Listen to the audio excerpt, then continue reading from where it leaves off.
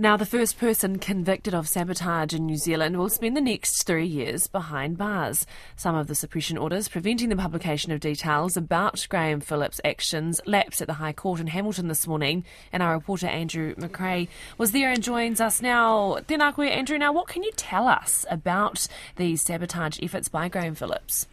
Kia ora, Mani.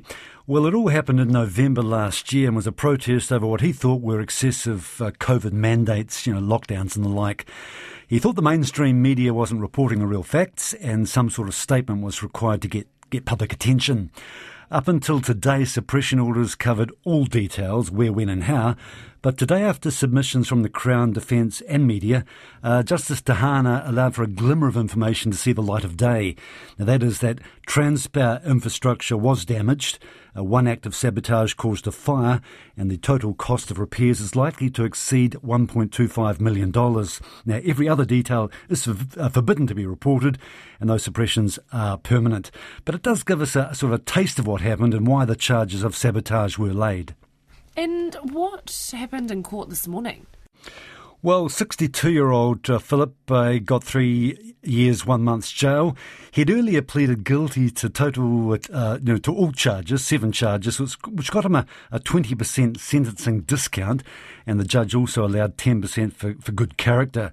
Now, we heard that he had no previous convictions, was well regarded in his Christian community, and a former employer had also given him a good reference. There was even a letter in court from inmates saying Philip had helped them in jail. Now, he's been in custody for the last year.